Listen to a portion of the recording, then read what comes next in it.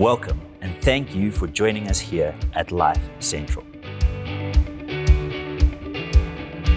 If you want to know more about who we are and what we're all about, check out our website, lifecentral.org.za, or like, follow, and subscribe to our social media channels. We hope this message speaks into your life and that you will find meaning and purpose through it, guiding you through your daily life.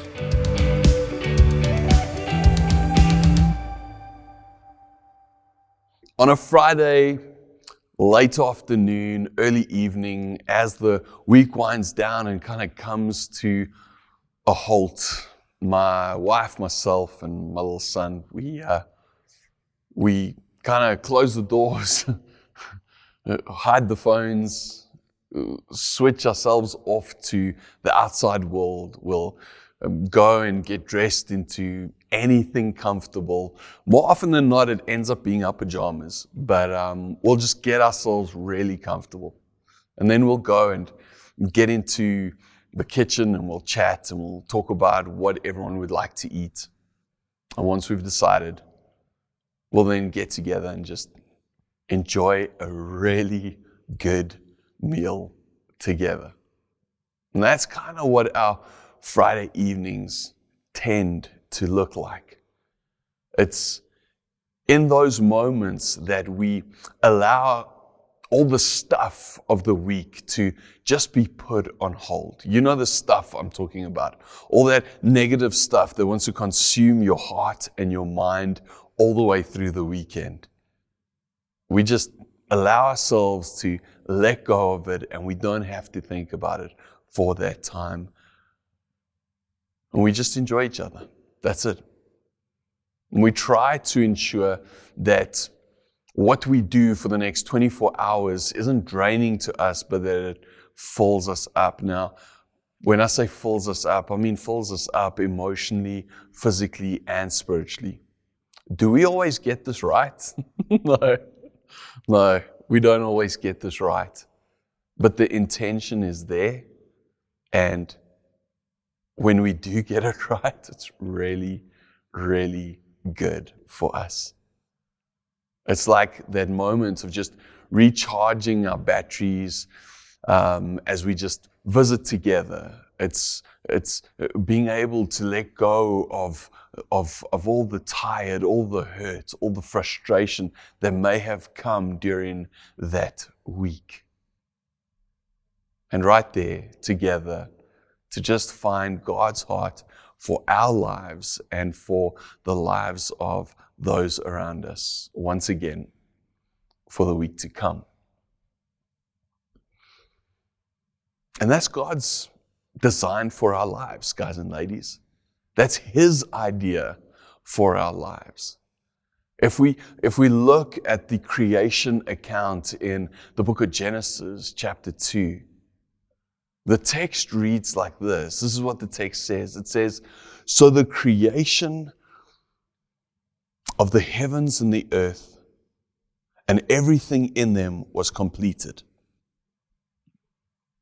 On the seventh day, God had finished His work of creation. So He rested from all His work. And God blessed the seventh day and declared it holy, because it was the day when He rested from all His work of creation." You see, as we read that text, we see that built into the rhythm of creation by the Creator Himself is a day that is set apart for rest. And it's like our souls are hardwired for that rest. It's like it longs for that rest. For a moment, stop and think about it. Think about advertising. Think about how advertising pitches anything to you and to me today. No matter what they're selling, they promote whatever they're selling with images of rest. You see, marketers know that you and your heart aches for rest and that you don't have it. The crazy part is that you don't need to spend all kinds of money that you don't have, that you would have to go and work overtime for in order to get it, in order to go and buy that thing that they're marketing. No, in reality, all you need to do is you just need to Sabbath. For some of you, that may be a brand new word. But ultimately, the word Sabbath in Scripture, in Hebrew, is the word Shabbat. And there are 4 ways to translate this word Shabbat into English. And from those translations, we get the 4 movements of Shabbat. The 4 translations are stop, rest, delight, and worship. Stop, rest, delight, and worship. And as we look at that first translation of the word Shabbat, stop. It's the most literal meaning of the word Shabbat is to just stop. You stop and Sabbath. It's a verb. It's a doing word. It requires a bit of effort on our side, a bit of action on our side. It's when I stop working for a day. A Sabbath is not the same as taking a day off. And I think it's important for us to grasp that, because a day off is quite often filled with all kinds of other work that you don't get to do on any other normal day of the week. It's all the work that you don't get paid for. You know what I'm talking about. Mowing the lawn, cleaning the garage, paying the bills, folding the washing, running errands. That stuff we do on a day off. But the goal with Sabbath is to stop all work. Then to do what we can to stop thinking about all work. And then to stop worrying about the work. And then to stop wanting. To stop wanting to buy the latest and the greatest, or selling this so that we can buy that or gain that. No, we shut down the things that drive our inner discontent. We take stock of what we have and we practice gratitude. In stopping for a full day each week, we fight against the rushing of our souls and the rushing of society around us. It was the author, Alan Fadling, who said this. He said, "The Sabbath is our antidote for our harried pace of life. And it gives us the unhurried 1 in 7 rhythm woven into the fabric of creation." That 7th day is a space for us to enter into a much needed recovery, or perhaps go through the inevitable withdrawal of the hurry and busyness that plagues so many of our lives, our families, and our organizations. On the Sabbath, hurry becomes a vice, not a virtue, as it's so often seen as a virtue in our society today. The next way in which we can translate this word Shabbat is rest. Rest. When Shabbat is used as a verb, it is normally translated as rest. Like in Genesis 2, when it says that God rested on the 7th day. God rested on the 7th day. And when it's talking about rest in the form of Shabbat, in the form of the Sabbath, It's not a superficial rest. No, it's this soul level, holistic kind of rest. It's physical rest, definitely. But it's also a mental rest where I allow my mind to slow down and calm down. It's an emotional rest. It's a day to just camp out in joy and allow that joy to revitalize my emotions. It's a spiritual rest. When I say spiritual rest, Ramon, do you mean that I shouldn't pray? Should I rest from spiritual things? No. Definitely pray. Definitely pray. But don't pray for anything.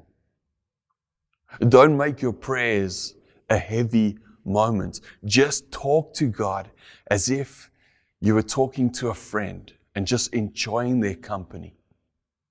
On that day, just get to know Him. Get to know His character. The next way in which we can translate this word Shabbat is delight. Delight. And it's a kind of rest that is like a feast or a celebration or a holiday. It's so easy for you and for me to look at the Sabbath in a negative way. Like we're saying no to work or no to worry or no to want, as we've already mentioned. We see it as a focus on what we don't do. That's more often than not what we do when we look at Sabbath. But in reality, it's more positive than anything else. It's about creating space to be able to say yes to delight. After all, as we read in the text in Genesis 2 verse 3, it tells us that God blessed the Sabbath. He blessed the Sabbath. And that Hebrew word for blessed is the word barak. And that word can be translated as happy or celebration. So if you reread that verse, it's like God made happy the Sabbath. So good question to help you work out what your Sabbath should look like is maybe something like this. What would give me deep soul level joy? What would give me deep soul level joy? In other words, what would you eat? What would you do? Who would you be with? Get practical. Think about these things. What would give you that soul level joy? In short, how can I pamper my soul? How can I pamper my soul? It's like taking your soul to a day spa. How can I pamper my soul? How can I fill it with beauty and with goodness and with truth? The entire week, guys and ladies, is filled with negativity pumping through on every news feed that you have. Sabbath is a way to retrain our minds and our imaginations to delight in how good our lives actually are with God. It was John Mark Comer speaking into his own Sabbath and what it looks like, who said it this way. As I spent the day reflecting on the character of God, I'm overwhelmed by His love for me. As I feast on His goodness in all its beautiful forms, I realize more profoundly that I'm a special part of His creation and designed essentially for His purposes. And as I consider what he says, I think of the Apostle Paul as he writes to the church in Ephesus, where he says, "For we are God's masterpiece. He has created us anew in Christ Jesus, so we can do the good things he planned for us long ago." Now I understand, folks, for some of us, joy doesn't come naturally. We may not necessarily be half glass full kind of folks naturally. But I love what Richard Foster said when he spoke into joy and called joy a conscious, chosen way of thinking and living. See, it's a conscious choice, joy is, sometimes for you and for me, more often than not. And Sabbath is a way to cultivate that joy in our lives. And then the fourth way that we can translate this word Shabbat is worship. Worship. The Sabbath is not just blessed in Genesis, it's also made holy. And a Hebrew word that's used there for holy, it means to be set apart for or dedicated to God. You see, it's a holy day, not just a holiday. This is one of the reasons that most people choose to make this day, this Sabbath, a Sunday. For myself and my family, that doesn't make a lot of sense because we're working on a Sunday. But most folks do it on a Sunday because ultimately the Sabbath is a day of rest and worship. It's a day of rest and worship. It is a day that I set apart to rest and worship. And on the Sabbath, what do? We stop, we rest, we delight, and we worship. And as I've been talking through this, you may be watching and you may be thinking to yourself, Ramon, this is like a utopian dream, but in my life, absolutely not a reality. It's like as you're talking about another world. It's like you're talking about another life compared to mine. And guys and ladies, that's because it is. It is another life. It's like a portal to heaven right here on earth. On the Sabbath, we enter the life of the kingdom right here. And if this sounds unrealistic to you, I get it. You may be in a place where you're saying, how could I possibly set an entire day aside? I'd like to leave you with just two thoughts. The first thing is, whatever you do, please don't get legalistic around this. If this conversation leads you to want to go back and just camp out and live in Jewish scripture and go back to the Jewish way of doing things, I really want to caution you against going in that direction. Rather go and spend some time in the life of Jesus, and especially his death, burial, and resurrection, and gain his heart for where he leaves you today. The second thing I want to say to you is, again, just as we said last week, for now, when it comes to Sabbath, just start where you're at. Just start where you're at. Not where you think you should be, but where you realistically are right now. Maybe for now, your next step or your first step in Sabbath is just to get the family up on a Sunday morning and get them to church. Maybe that's it. Maybe that's your next step.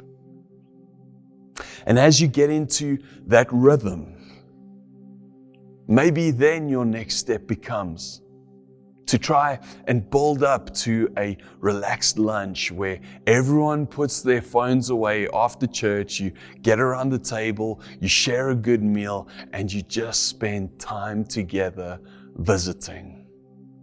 Before you know it, you've wiped your eyes out and you've got half a day in of Sabbath. Well done. I believe it's so important for us to remember that the practices of Jesus that we're speaking through are a call not to do more, but to do less. It's a way of simplifying and slowing down to a rhythm of Jesus and His heart for your life and for my life.